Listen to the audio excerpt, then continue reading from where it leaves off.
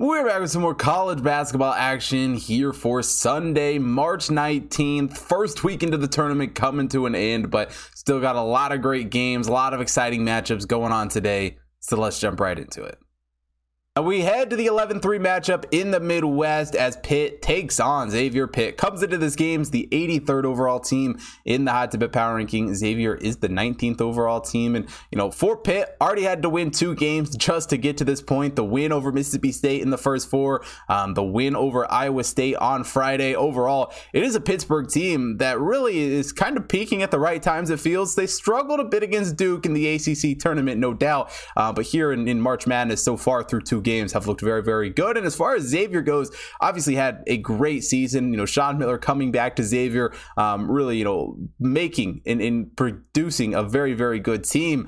But they did not look great in the first 30 minutes of the game against Kennesaw State. Ultimately, end up pulling ahead, end up getting the win, a huge block to win that game, but not an easy one for Xavier in that contest. And this is going to be a huge game for Sean Miller for obviously a lot of reasons, none being the fact that, this is where he used to play basketball. So certainly a bit of a rivalry there in that one. And offensively speaking, both these teams can certainly shoot the basketball. For Xavier, a 55.4 effective field goal percentage on the year and hitting 39.1% from beyond the arc. And while Pittsburgh certainly not nearly as good of a shooting team, it's not like they were a bad shooting team this season. A 53.1 effective field goal percentage, 36.2% from beyond the arc. And Blake Hinson has really been a strong player all season long. 15.5 points per game for him this season. And on the defensive side of things, it's 2 teams who are fairly even once again. The Pittsburgh shot defense has actually been fairly strong this season, only giving up a 49 effective field goal percentage, while Xavier allowing a 50.3. Pitt also holding their opponents to 33.2% from beyond the arc, while Xavier giving up 35.6. Really, the key for Pittsburgh in this game is just going to be controlling the Xavier offense, not letting them just push tempo and run up and down the court and just run in transition the whole time. If they can limit, some of those possessions that Xavier ultimately gets, it's a team in Pittsburgh who can shoot the ball just as well and certainly has the talent to keep up. And what Jeff Capel has done with this Pittsburgh team is just as remarkable as what Sean Miller's been able to do at Xavier. I think they keep this one close. I think the Pittsburgh run stays alive, and I think they cover this spread against Xavier. Taking Pittsburgh to cover here against Xavier.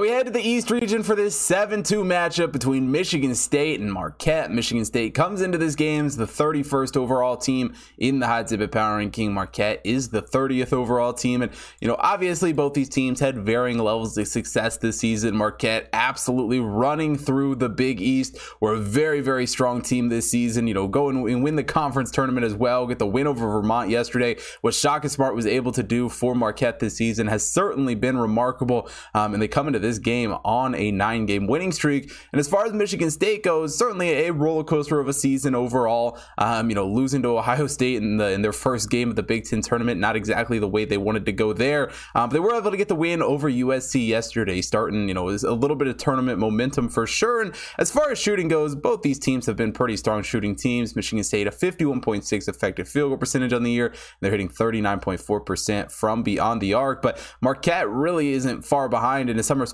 is the better shooting team. Overall, a 56 effective field goal percentage.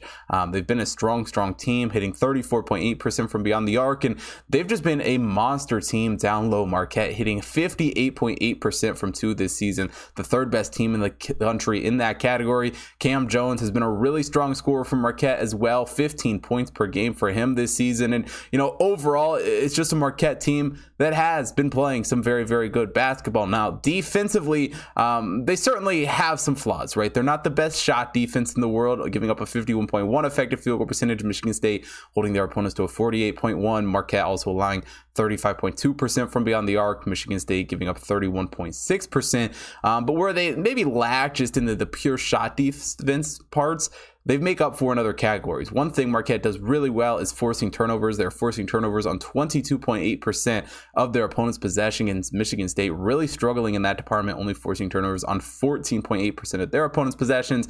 Offensively speaking, they're both fairly good, but Marquette getting the slight edge, only turning it over on 15.2% of their possessions, while Michigan Michigan State turns it over on 16.2% of their own. And really the key for Marquette in this game is going to be to look to push tempo, get up and down the court, and rely on that offense to make some shots and score some points for this team, because truly Michigan State can compete with the best of them when they're playing their best basketball. But we seen and saw against some of the top teams in the Big Ten this season, they had some struggles. I think we see some of that here in this game.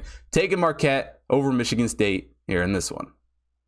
Now, quickly, before we get into the second half of today's show, if you haven't already checked out the website, head over to hottipbets.com. We got college basketball, NBA, NHL, UFC, and horse racing picks being posted every single day, so make sure you take a look at all of those. Also, follow the Hot Tip Bets main account at Hot Tip Bets on Facebook, Instagram, Twitter to stay up to date with all the content being posted over there, as well as my personal accounts at Hot Tip Bets Chris on Instagram, TikTok, Twitter to stay up to date with all of that content, and also on BetStamp where you can get early access to all of my picks and get a notification every single time that I place a bet. And last but definitely not least, for watching here on YouTube, hit that like button, subscribe to the channel, hit the bell notification so you don't miss out on any future picks, and most importantly, drop a comment down below. Let me know who you guys are betting on today. Let's get into the second half of the show. Now we head to the South for the 3-6 matchup between Creighton and Baylor. Creighton comes into this game as the 17th overall team in the Hot Tip Power Ranking. Baylor is the 10th overall team, and both these teams played well this season. Obviously, Creighton had that stretch in the middle of the year, right after the Maui Invitational, where they struggled a bit. Obviously, without Cockburner on the court, they were a different team. But really, throughout the core of Big East play, played some very, very solid basketball. Were able to get the win over NC State yesterday, and really seemed to be playing their best basketball at the right time going into March here. And as far as Baylor goes, certainly a team that a lot of people discounted coming into the tournament. I mean, they struggled a bit in the first half yesterday against UC Santa Barbara. Ultimately, end up winning that game, pulling ahead in the second half, but they did struggle at the end of Big 12 play. Granted, the Big 12 is about as hard as it gets this season, and offensively speaking, Baylor is a very, very good team. A 53.1 effective field goal percentage, 37.2% from beyond the arc, can really shoot the ball as well as anyone in the country, but Creighton's not terribly far behind them. They've been a good shooting team as well this season. A 54.3 effective field goal percentage, 36% from beyond the arc. Obviously, like I said earlier, the Ryan Cockburner difference is certainly felt for this Creighton team. He leads them this year with 15.4 points per game. But the biggest reason I like Creighton in this game is going to be that defense. The Baylor defense just wasn't the best this season, and some of that comes from playing Big 12 opponents, but Creighton's not an easy opponent in this matchup, and Baylor struggled to shut down opposing shot scorers, giving up a 51.4 effective field goal percentage, while Creighton holding their opponents to a 47.3. From the perimeter, Baylor's actually a slightly better team, only giving up 32.2% from beyond the arc, Creighton 34.1%, but one area that Creighton definitely has an advantage on the defensive side of things is going to be in the rebound department. A very, very strong rebounding team, pulling down 76.7% off the defensive glass. Baylor certainly some more struggles in that department, only pulling down 68.9% off the defensive glass. And overall, I get it. This is probably going to be a popular pick. People going on Creighton here. Baylor has just got a bunch of hate all season long, but truly what this Creighton team has been able to do, the talent that they have, the team that Greg McDermott has built, is certainly a team that I think can make a deep run. We had them making a deep run on our bracket, and quite honestly, my just opinion hasn't changed for this game now. Taking Creighton over Baylor here in this one.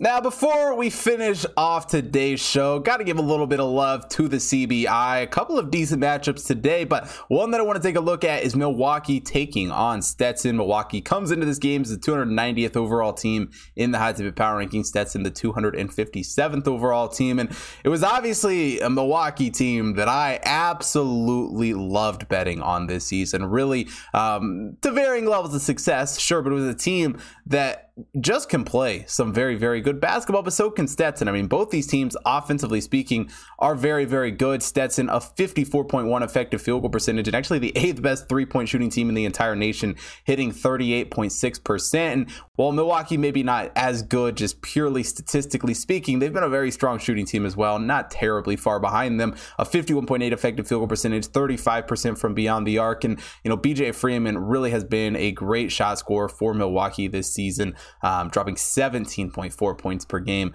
Overall, two teams who can shoot the basketball, and maybe a slight edge to Stetson in that category, but really the reason I've liked this Milwaukee team and what makes them so dangerous is you pair that shooting with how they've played on defense defense, they can be a very, very good team. And that's one area that Stetson has struggled this season. As good as they've been offensively, their defense really was their demise, giving up a 53.3 effective field goal percentage, while Milwaukee holding their opponents to a 48.3. Milwaukee also allowing 31.4% from beyond the arc, while Stetson giving up 36.2. And that's going to be the key. Milwaukee needs to shut down some of these Stetson scores and really just push tempo. They're the 14th fastest team in the nation compared to Stetson, who is the 312th slowest. And if they can do that, rely on that defense, push tempo, and just make shots and play as well as they were able to play when they were at their peak in the Horizon League this season, there's absolutely no reason Milwaukee can't win this game. And I think they keep this one close against Stetson. Taking Milwaukee here against Stetson.